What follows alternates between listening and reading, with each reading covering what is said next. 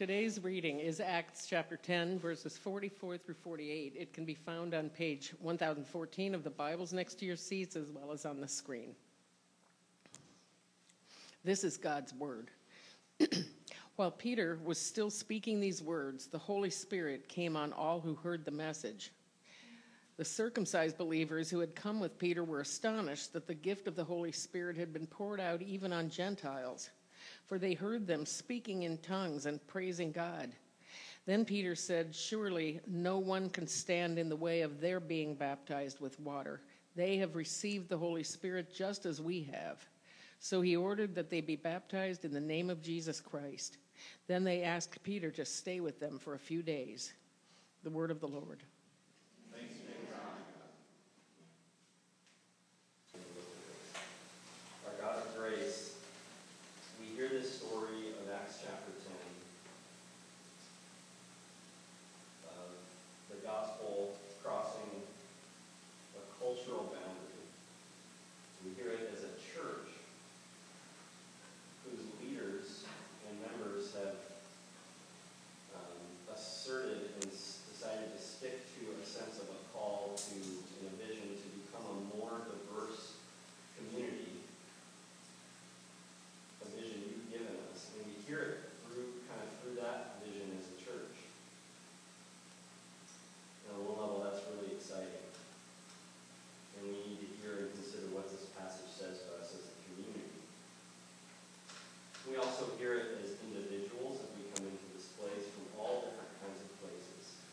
Different experiences, different levels of belief. And some of us come this morning with hurts or pains or grief. We might come with regret.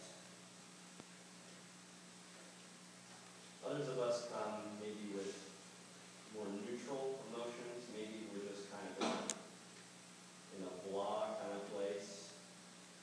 Maybe the comforts of life or the busyness of life have us feeling fairly uncentered and not sure which way we're going. And some of us come with joy, thankfulness, and gratitude. Some of us come with a sense of faith or answered prayer. And from all these different places, we're all in need of your love and your grace. We're all in need of the story of grace from the Bible. Which is why we keep coming to this every week. The story that tells us that the biggest and most important cross-cultural movement of love that has happened is the one where you came into our world. The Word became flesh and dwelt among us in Jesus. The divine took on human flesh in order that we may be brought back into your presence, into a sense of your love, to walk again with you in the garden. And you traversed and crossed the biggest barrier to plant your love inside of each of us and to begin building churches and a global church filled with that love, so that we might then be traversers of barriers. Would you meet us with that love this morning through your Holy Spirit? In Jesus' name we pray.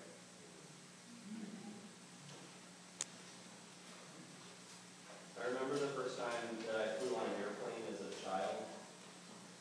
I was flying to a Boy Scout type event in Iowa. And it was really mind-blowing. Takeoff and landing. Are you not hearing me? I have the light on here. The people in the front say it's good, but maybe you're in the back, you can't hear. You know what I can do? This is easy to do. Should I just move this over? Yes. All right. Sometimes it sounds like I'm on the front, but people in the back can't hear.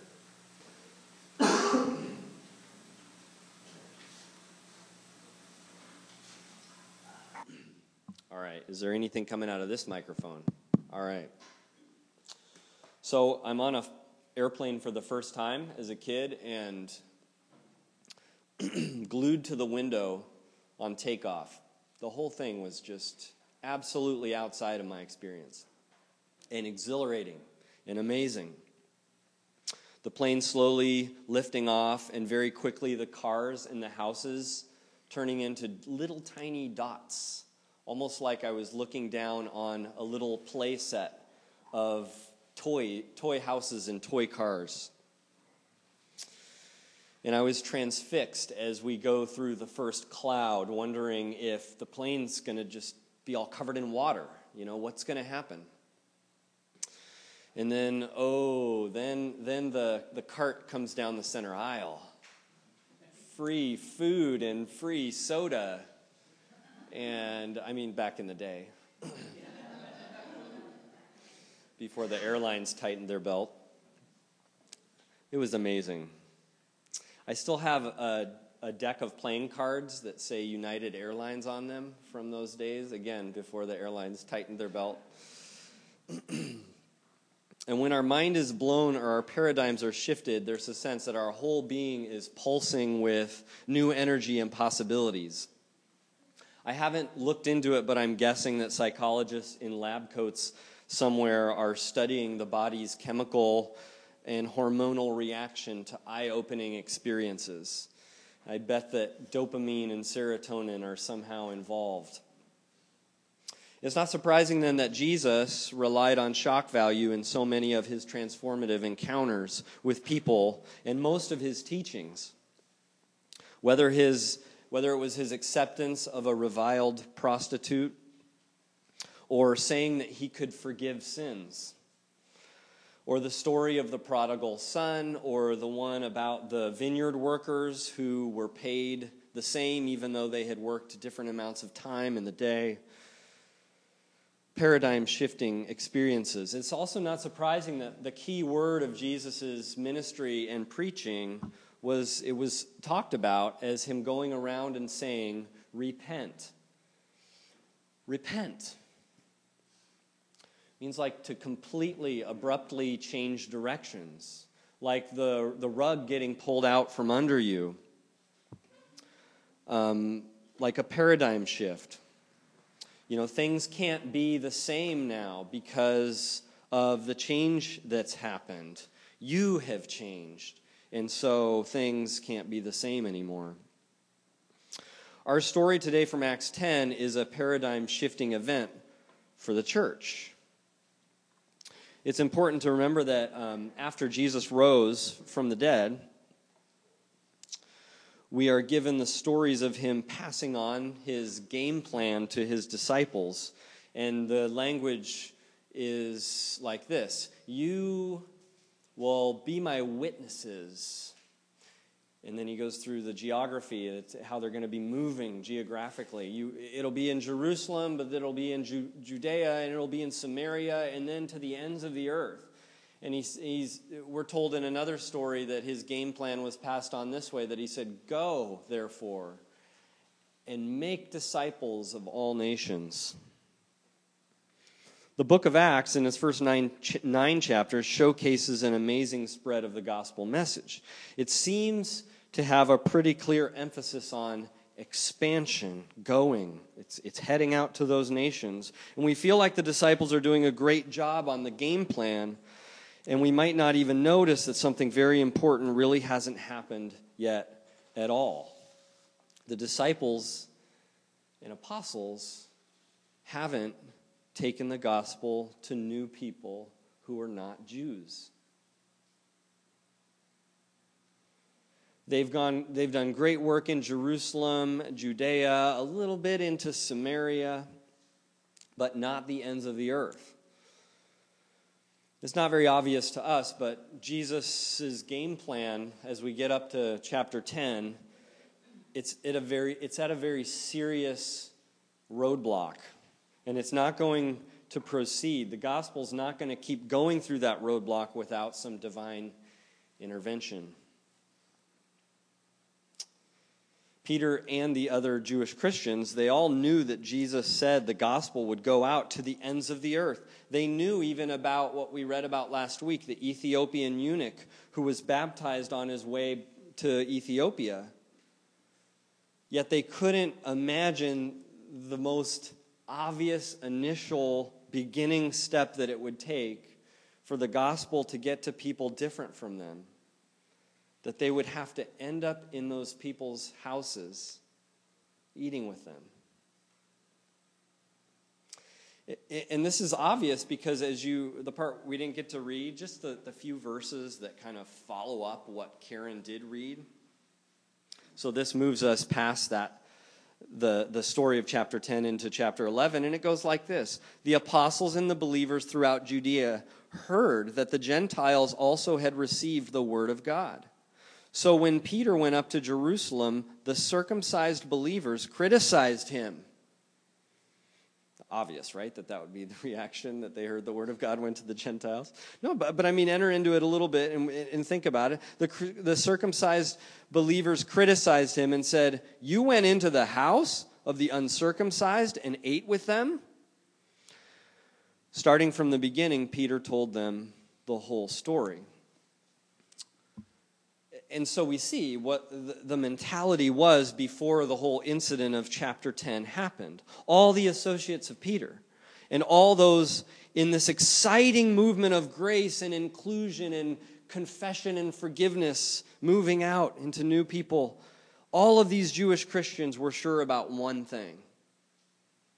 You couldn't cross the threshold into the house of an uncircumcised Gentile. I mean, that was a given. And you certainly can't eat with them.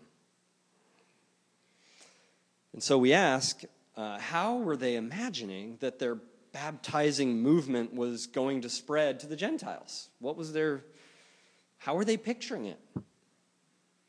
What was the way that they were going to end up going to the nations if it was a given that they could never enter the homes of or eat with Gentiles? How did they picture it happening? And I don't have the answer. Perhaps they didn't give it much thought. Or perhaps they imagined the Gentiles miraculously coming into their homes and synagogues. Of course, exactly the opposite of that is what happens. God orchestrates an impressive rendezvous, but it isn't the Gentiles coming into Peter's house. It is Peter going to a Gentile's house. And we remember that Jesus commanded Peter and the 12 to go and make disciples, not wait and make disciples when they come to you. Right? And so the story of chapter 10 happens. It's pretty amazing. It's the entire chapter of Acts 10. There's a significant amount of detail given in a way that makes you think this is an incredibly important story, and even kind of the way that it happens is important. First, God appears to a Gentile named Cornelius and tells him to send for Peter. Then the next day, as the servants of Cornelius are coming to go get Peter, Peter has a vision. And as well, the Holy Spirit is telling him to go with Cornelius's men when they come to his door. So both Cornelius and Peter had direct intervention from God in order for the meeting to happen. When Peter goes into Gentile country, he enters into the home of Cornelius, and he finds a large crowd. It's like a surprise party that he didn't know. Cornelius had invited all his friends and family, and they're all just kind of sitting there staring at Peter. Surprise. And so when Peter starts talking about the death and resurrection of Jesus, as we read in the part that Karen just read, the Holy Spirit comes on them all, and they were speaking in tongues. And Peter says, surely no one can stand in their way of getting baptized with water. It's an amazing story. And so then they're all baptized. And Peter stays for a while. So two things stand out. One is the incredible capacity of Peter and the early church to have missed the obvious. For some reason, they couldn't see the barriers standing in the way. Sometimes parents have this experience. Not me, of course. My kids never do this, but I've heard from others, parents, that this happens. That they're calling kids to the dinner table or to put on shoes in order to go and leave. And the child maybe acknowledges and says, "Okay, Mom." And then nothing happens. They just don't do anything. They just stay there. They're not moving. Nothing's happening. You might even say a second time, "All right, come on. I said it's dinner time. We'll go wash your hands." "Okay." Nothing. They just stay there. It sometimes seems like they're just like Peter. They need a miracle. Because Peter and the apostles were told to go to the nations, and they seem to be theoretically on board, like they've said, okay, Jesus, we're coming. We're going. But they're not moving. They need a miracle. And so do we. So do we. It would be disingenuous, though, for me to say that the point of today is for me to tell you to examine the barriers you've built between you and other people and start taking them down. That's not what this passage is driving at. To be faithful to this passage, we have to get at how Peter needed God's intervention to break down the barriers.